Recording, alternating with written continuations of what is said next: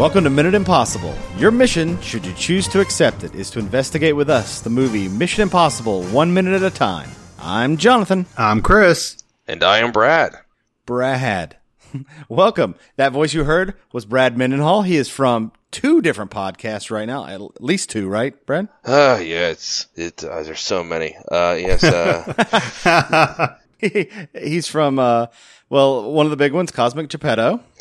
Yeah, great podcast. It's the mothership, the Cosmic Geppetto podcast, and we completed the Minute of Darkness podcast, where we went daily podcast where we went through the awesome 90s movie Army of Darkness minute by minute. That was a ton of fun, and pretty soon we're going to be starting recording Flash Gordon Minute, talking about the 80s camp classic. So, Woohoo! Yeah.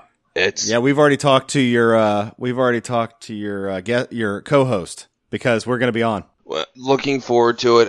It's going to be so much fun, because there's so much to talk about with that movie, and it's also it's also a lot of fun because people are coming back to that movie, and just watching Thor Ragnarok, I was like, oh my god, this looks like just a more expensive scene from Flash Gordon, some of that movie. Yeah, definitely. The color palette is definitely stolen. Definitely. And that's why we asked for the football egg scene, because for me that's the most colorful, musically interesting part of the first act of the movie. I was like, oh, can we get the football? And they're like, you guys are like, yeah, sure, you can have the football scene. I'm like, yes. Yeah, that movie's one of my favorites since like day one it came out. I was there opening day for it with my parents, and ever since then it's been like one of my favorite movies of all time. I've got the poster up in my house and everything. It's a really fun movie, and so much crazy stuff to talk about. Yeah, so we're very excited to do that. It was something that sort of fell into our laps, where Eric wanted to do a movie, and me and my partner, the co-founder of Cosmic Geppetto podcast, Jarf Harden, he's like, we need to do this. We need to join up with him and make this happen. It's like, oh dear God, this is going to kill me. Because Minute of Darkness was wonderful, but it was, and you guys know, this is not easy. And we're doing the fun part right now where we're recording it. The recording is the easy part. The brutal part is then chopping it up and putting everything together and putting everything at the beginning and at the end, and making it sound smooth and putting it out. That'll take a couple of years off of you. That's why we only podcast perfectly. We never say we never say we never pause in weird places like I do every damn time I talk. So I hate my own voice. At this point in our recording, this is what, 46? Yeah. I am 21 episodes into editing, and I hate my voice, and I hate my cadence, and I hate what I do when I talk. I hate this whole podcast. I quit. After last week, I'm surprised you're still here. Oh my God, last week. Brutal. Last week was so hard. You mean 2 weeks ago? Yes, that's right. 2 weeks ago. Sorry. Yes, 2 weeks ago. We did some out of sequence, so now we're all messed up. Yeah. Oh, that's real exciting.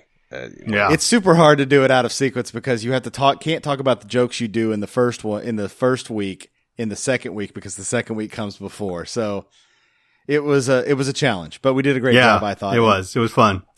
Talked a lot about Scientology. Oh yeah. Oh yeah. Well, let's get to this minute. Yes, this minute begins. Well, first of all, Brad, thank you again for joining us. Oh, I'm real excited to be doing this, guys. Thank you so much for having me. Yeah, thank you for being here. Yeah. This minute begins with Max telling Ethan Job doesn't know her at all, and ends with the whirring of an external hard drive. Uh-oh. So we actually, Chris, we have tech again. Yeah, tech! Exciting futuristic tech when we saw it, and now it's like, oh, isn't that cute? Yeah, exactly. We've come at this movie with a memory of a loving memory of ancient bygone technologies, and we're always so happy when we get to see it. Then we're like, man, that thing's impractical. Yep. Man, that thing makes a lot of noise. Man, I remember that thing used to hold my term paper, and that was it in college. And now they got the whole CIA knock list on it. Well, I assume the CIA. Well, it's only Eastern Europe. Oh, so yeah, you're right. Can't be that long. This minute starts when we're still back in the round room again. I love this round room. De Palma is picked, It's really cool looking, and now we get to see more of the dome shape of it, and there are a lot of frescoes and these great pictures of, I assume, Czechoslovakian saints or Bible saints.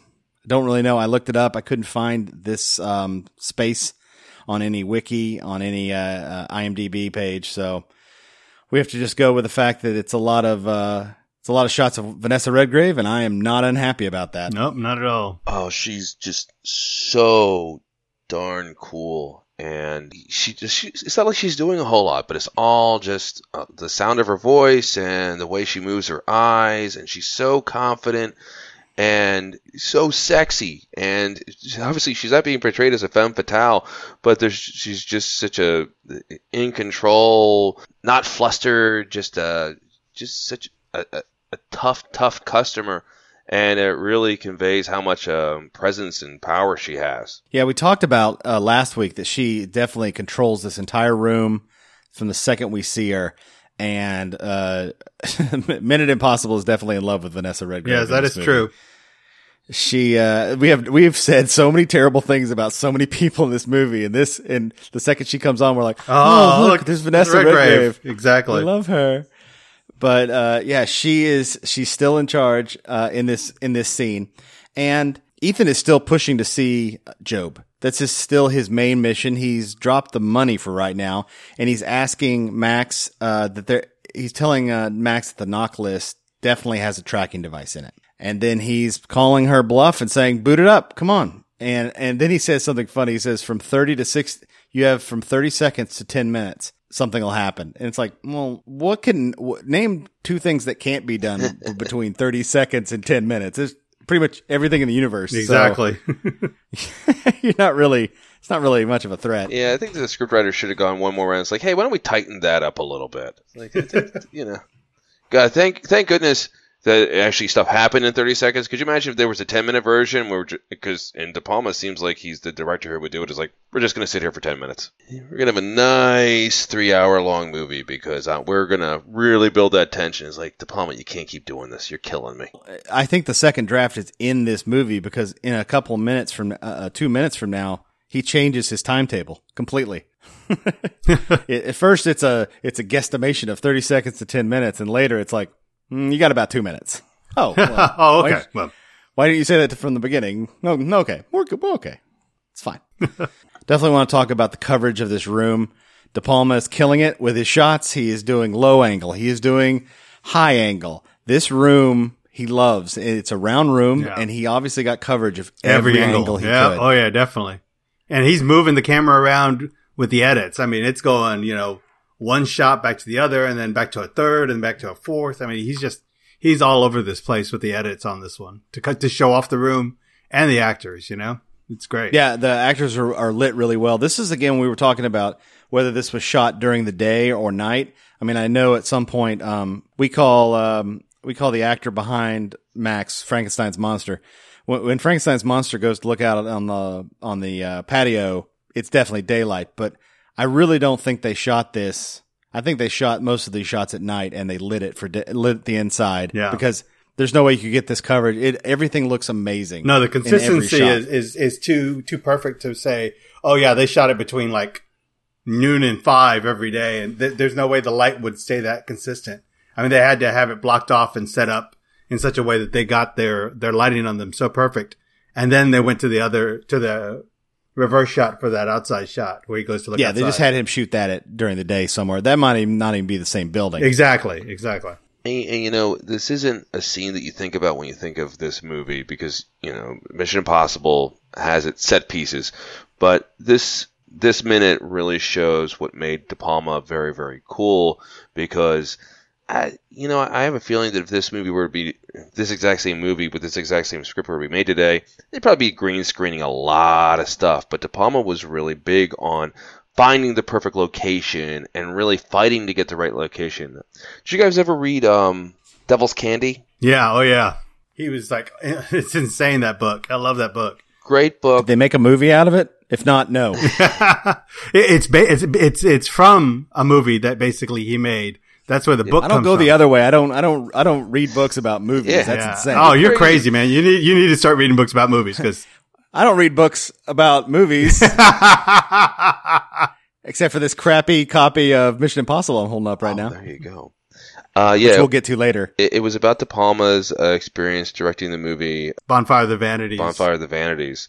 Which was a terrible Tom Hanks, Bruce Willis movie directed by De Palma, but just there would be one scene that was going to be taking place in a courtroom, and the battles De Palma would go through because he wanted to use one specific courtroom in the tri-state area. So because it had just a perfect look and the perfect paintings on the walls and everything was so great, and he would just be battling and spending losing hundreds of thousands of dollars because he wouldn't film the scene with the third option. And nowadays they would just green screen it and put whatever courtroom they wanted. I believe whenever you see deleted scenes or bonus scenes on a Blu-ray, they just obviously they don't bother filling out the green screen. So there you see Thor and Loki talking in the backgrounds, just green screen with yellow dots all over it. And if you're talking about Thor Ragnarok, they green screened the hell out of that because they had to reshoot so much. I'm sure at this point, this movie's now we're now in March, so I'm sure the Blu-ray is out now. DVD extras have come out to explain what they had to reshoot. Well, I mean, even as much so as you look at the Star Wars movies now, and they're doing not just green screen, blue screen background, they're doing the set itself, the consoles and everything is being digitally done, and the room that they're shooting is bare minimum. And it's they've got this gray room basically, and they're putting all the consoles and the screens and everything in digitally now. It's crazy. What you can do. I mean, but De Palma's a stickler for real sets. I mean, he's from that old school, even that, Coppola, George Lucas, Scorsese, and all of them, That might be why they shot in Prague, because the studio could give him literally the run of the city. It's not expensive, and he could go to 1 million. I'm sure they're the set designers and all of the people who go in first. What are they called? The location scouts. Thank you. The location scouts. They all go in, and they just had a field day finding all this neoclassical artwork and architecture. So this town was perfect for the first half of this movie. Yeah, I mean, and this movie had a budget of maybe $70-80 million at the time, which was not as large as we see nowadays, but it's still pretty large for the time. But I mean, you can see almost every penny up there on the screen, Have either of you guys been lucky enough to visit Prague? No. Have you? Yeah. Good friend of mine. You're a first Prague visitor.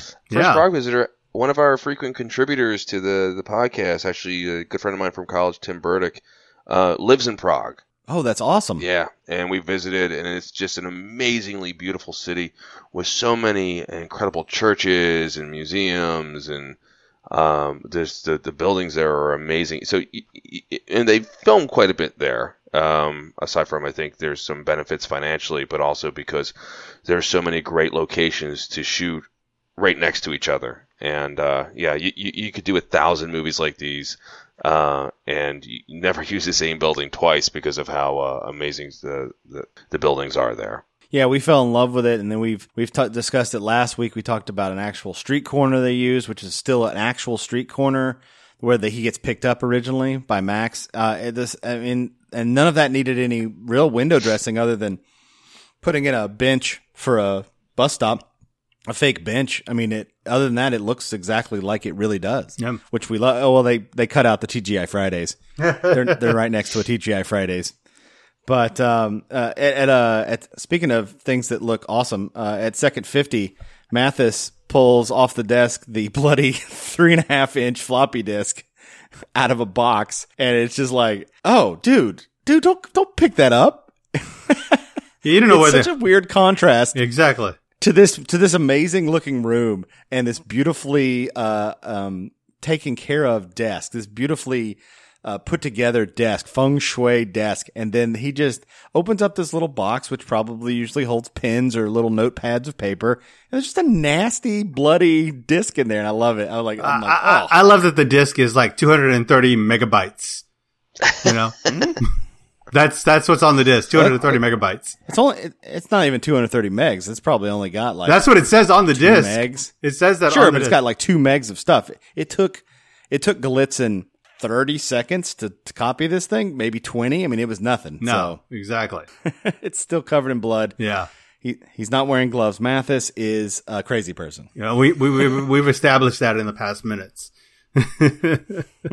So yeah, that's where he decides to put the floppy disk into. All right, for those of you that are younger that are listening, into an external floppy drive. We now have external drives again. Computers. It's funny how computers have fluctuated over the years. Yeah. When this MacBook Pro came out in '96, the floppy disk drive was too big to put into the computer. Okay, so you have to buy an external one. Fine. But then we went into the 90s and the early 2000s, and there were disk drives on everything. Everything had a DVD drive. Yeah. And now we're back to, I have a computer that doesn't even have an Ethernet port. Oh. It only works wirelessly. It is a solid state computer with no Ethernet, no nothing. I mean, it doesn't even have a CD drive. Wow. Because they assume everything I do is digital. Right. No, It's crazy.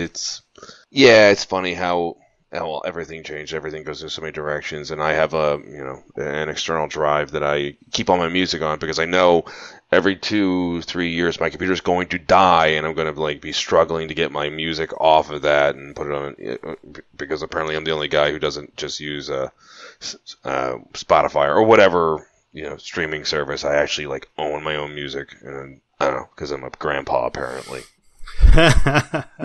I do the same thing. I keep everything on a separate hard drive and a second computer just in case something backs up or our cloud fails or something. I don't want to lose any of the stuff that I've got, I don't listen to music anymore. I just listen to podcasts. That's all I have time for. I listen to that, and I listen to the Hamilton soundtrack. These are the two things I listen to in my life all the time. At least you listen to the Hamilton soundtrack, right? Yeah. That's enough. I got that going. Every once in a while the radio's on. Yeah. That's like white noise. Yeah, Mathis turns on starts booting up the disc. He puts the disc in and it starts to whir, and that's where this minute ends. Well, he puts something on top of the disc, like a locating or like a... Yeah, we're going to talk about that in the next minute. So that's something to lead into the next minute. That's good. Yeah, he's definitely going to scan it in some way. So we'll find out in the next minute what's going on. Cool. You have anything else you want to say about this minute, Brad? Just, it's amazing, and I'm sure you've talked about it, how Tom Cruise looks so young, but he also looks exactly the same.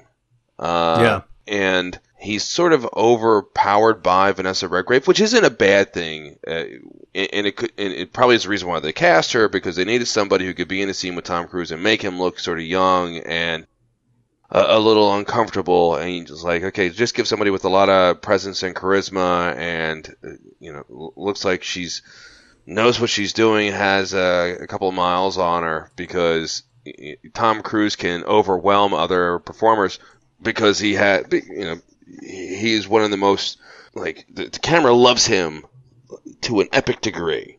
And he also his whole thing as a performer is this incredible intensity. So you need someone who can sort of match his intensity whilst being quiet and calm. And just when she says, I was like, that's probably the last thing people hear before they get killed. She's 60 years old in this movie. That's crazy. She looks fantastic. Yeah, she's amazing. She's great casting. And De Palma knows how to cast.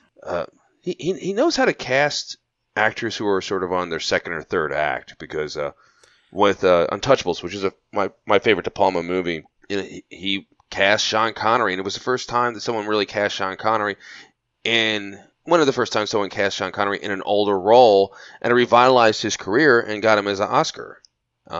Because he knew how to sort of get that performance, and knowing when to find those actors with some mileage on them and really make it effective, and also film them best to get their innate power. Yeah, he did that for Sean Connery. He got him in when he was older, and then you look at some of the younger guys he got in the Untouchables, and it's like at the beginning of their careers, he's just really good at figuring out. Like Andy Garcia at that point was like late 20s, maybe. Oh, he looked like a child. He was like in his mid-20s, I think, at that point. Was he? Yeah, because I mean, that was Costner's big summer, because he had that and No. What year was that? Was 87. 87. He had that and No Way Out, and that was it. Those were the two big movies that made him that summer. Because before that, he only had before that, Costner only had Silverado, really, and Fandango. Those were like the two big things he was in. Well, yeah, because Costner was a baby in Silverado. Yeah. I just looked it up. Andy Garcia is put together pretty well. He was 30. Wow. In, Untouchables. Wow, that's impressive. I did not know that. Almost 31. Wow. But he looks like a child, yeah. He looks 22 years old now. Maybe it's because he's small, too. Yeah, I don't know. Well, around, Sean Connery, they all look kind of young. but De Palma, he's very good at finding these niche actors. I mean, look at like Michael Cerny, who he put in this movie. Michael Cerny was supposed to be, for me, he's like the male Max. He's supposed to be this guy who knows all the answers and is super cocky. He just comes off as kind of a jerk. The guy he's playing is this like really cocky. He talks down to all of his subordinates. It's different than Max. I think Max seems to get along with her subordinates. He calls them like calling them love and you, and she tousles people's hair. She's just so charming. Yeah, I think it's also the difference between like European and American portrayals. That's what they're doing as well. Because I think with Cerny that they're doing this really hard edged sort of like you don't trust him thing. And then as much as we're not supposed to trust Max, we all just want to trust her. Cause I mean, she's really charming and really. Yeah. I'm going to get shot in the face. I want to get shot in the face by Max. Exactly. Right. Not by Henry. Show hands. I don't want to be shot by Henry Cerny. I mean, it's just like, he's not. Henry Cerny is going to shoot me in the back of in the head, or he's going to stick a ice pick in there, a la Goodfellas. Yeah. He's very U.S. government type. And you're just like, you can't trust that at all. Max will hold your hand. Yeah. Say, it's okay. You'll be fine. It's like you're like putting a dog down. No, it's safe. You're safe, petting you, and then boom, you're done. Yeah, I'd almost rather have Max as my enemy than Cerny as my friend. Oh, yeah. We talked about that in this movie. We're like, we understand that from the point of view of the script, Cerny's supposed to be in the right. Yeah. Even though he's wrong about Ethan, he is on the right side of the law, and he is on the correct side. He feels there's a mole. He's looking for the mole. And now has proof. It's just, he's just wrong about who it is. Yeah. But I don't like him. No. Oh. I mean, I like the actor. I like the actor, Michael Cerny. I think he's a great actor, but I don't like Kittredge at this point. Yeah. I look forward to the following minutes we get to talk more about him because because Kittredge comes up and he's in full Kittredge. Yeah. And and I'm like, if you talk to me like that, I would pull out my gun and shoot you. Yep. But we'll talk about that in the next few minutes. Now we go to our favorite part of the episode, where we talk about the tech of the ep. Yay!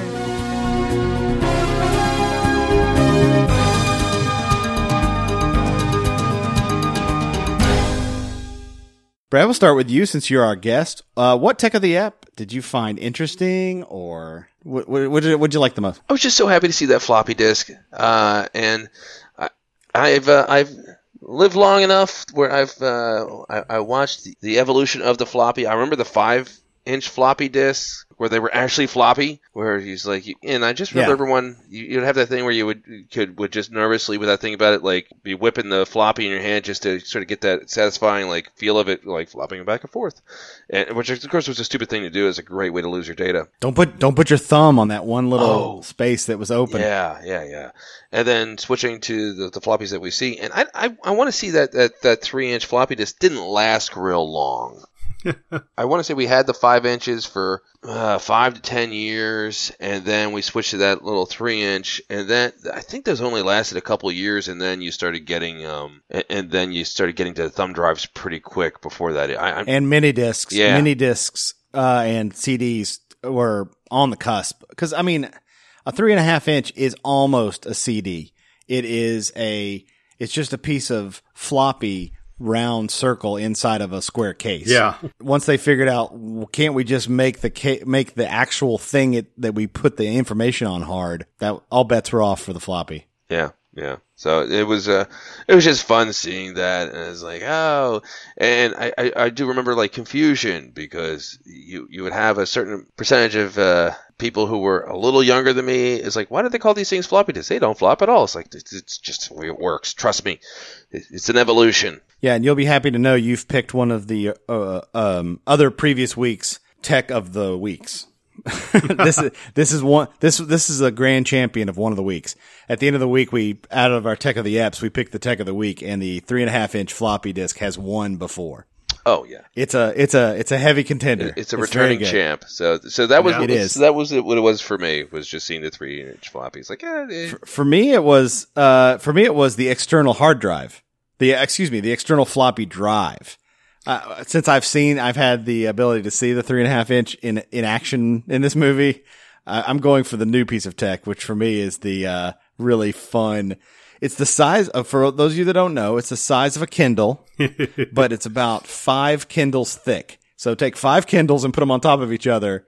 That's about how big this floppy drive is.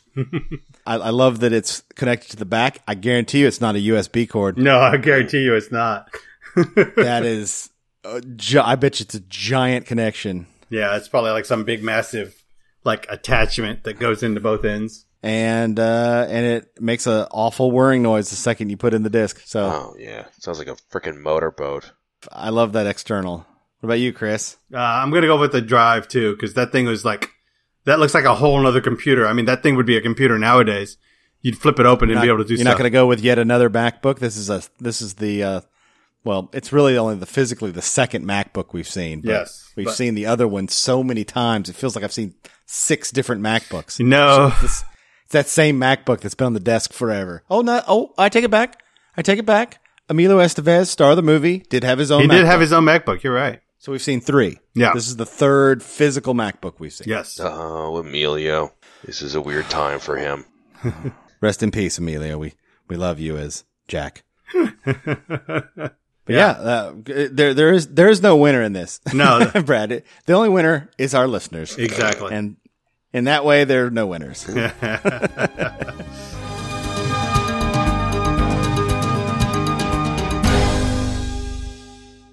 So yeah, it's a great place to wrap up this week. Brad, you got anything you want to plug today? I would just ask people to check out the Cosmic Geppetto podcast. It's a weekly pop culture podcast. We talk about movies, music, TV, comics, really anything that we feel like. It's a lot of fun. We have an amazing rotating panel of guests and panelists who just bring a lot of great knowledge, and we've been very blessed to have fantastic guests come on. We've talked a little bit about the movie Thor Ragnarok. As part of, and leading up to that movie, we had the amazing comic book artist Walt Simonson, who did a lot of iconic work on the Thor comic in the 80s. He came on. He was amazing. In a few weeks... Didn't Simonson do Beta Ray Bill? Yes. We talked about Beta Ray Bill, and that was so cool because I'm a huge Beta Ray Bill fan. I was hoping he showed up, or it was hinted at in the movie that came out 4 months ago. But he is just a week ago. He is on the Grandmaster's building. His head is.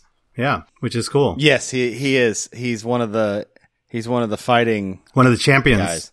Yeah. One of the gladiators. Yeah. One of the champions of the gladiator ring. Him and Man-Thing. That's awesome. Yeah. Very cool. That is awesome. And another cool guest we just had. Upcoming soon, there's going to be the movie Disaster Artist about the movie The Room, the Tommy Wiseau. Terrible movie that people really love. And Robin Paris, who was one of the actors in The Room in the original movie, was on, which was amazing because she's actually a very talented writer, director, and actor who knew she was in a terrible movie when she was acting in it. And it's great getting her perspective. Like, we had no idea what was going on. We thought that eventually, we would get more pages of the script that would explain everything. He's like, nope. We still don't know what's going on. They still don't know how to... Yeah, and she's been in she was on How Did This Get Made, wasn't she? Was that her? Someone from The Room went on, and they were really good. I don't know. I'll have to go back and look now. Well, anyway, you should listen to Brad's podcast first. Let's go first, Brad's. Second, How Did This Get Made? And find the 2 of them that have an actress from The Room. Robin Paris. Both of them do. Yeah, and she was lovely. She could not have been any more generous. We've been real lucky. Yeah, you guys have some pretty solid guests over there. We just get other minute-by-minute podcasters, so it's pretty low. And we've had plenty of those, too. Of course, Crystal Beth. You can't even podcast anymore without Crystal Beth coming on. So we've had Crystal Beth. There would be no point. So yeah, Well, great. our website's cosmicgeppetto.com, and we are on iTunes podcast or wherever quality podcasts can be found. Cool. All right. To echo what Brad said, our podcast is also on iTunes, and use your favorite podcatcher to get it anytime you want. You can also talk to us on Facebook at The Impossible Minute Force, where we talk about goofy stuff all the time. This week we'll probably be putting up some screenshots because there are definitely some things that we need to talk about and what they look like and what they are and how they work. You can also find us on Twitter. Chat us up at Min Impossible, MIN Impossible. Until tomorrow, I'm Jonathan. I'm Chris. And this is Brad. This minute will self-destruct. You get to make explosion noise, Brad. Oh, okay. I'll really hit it next time. No, do it now. Pop. Magic of editing.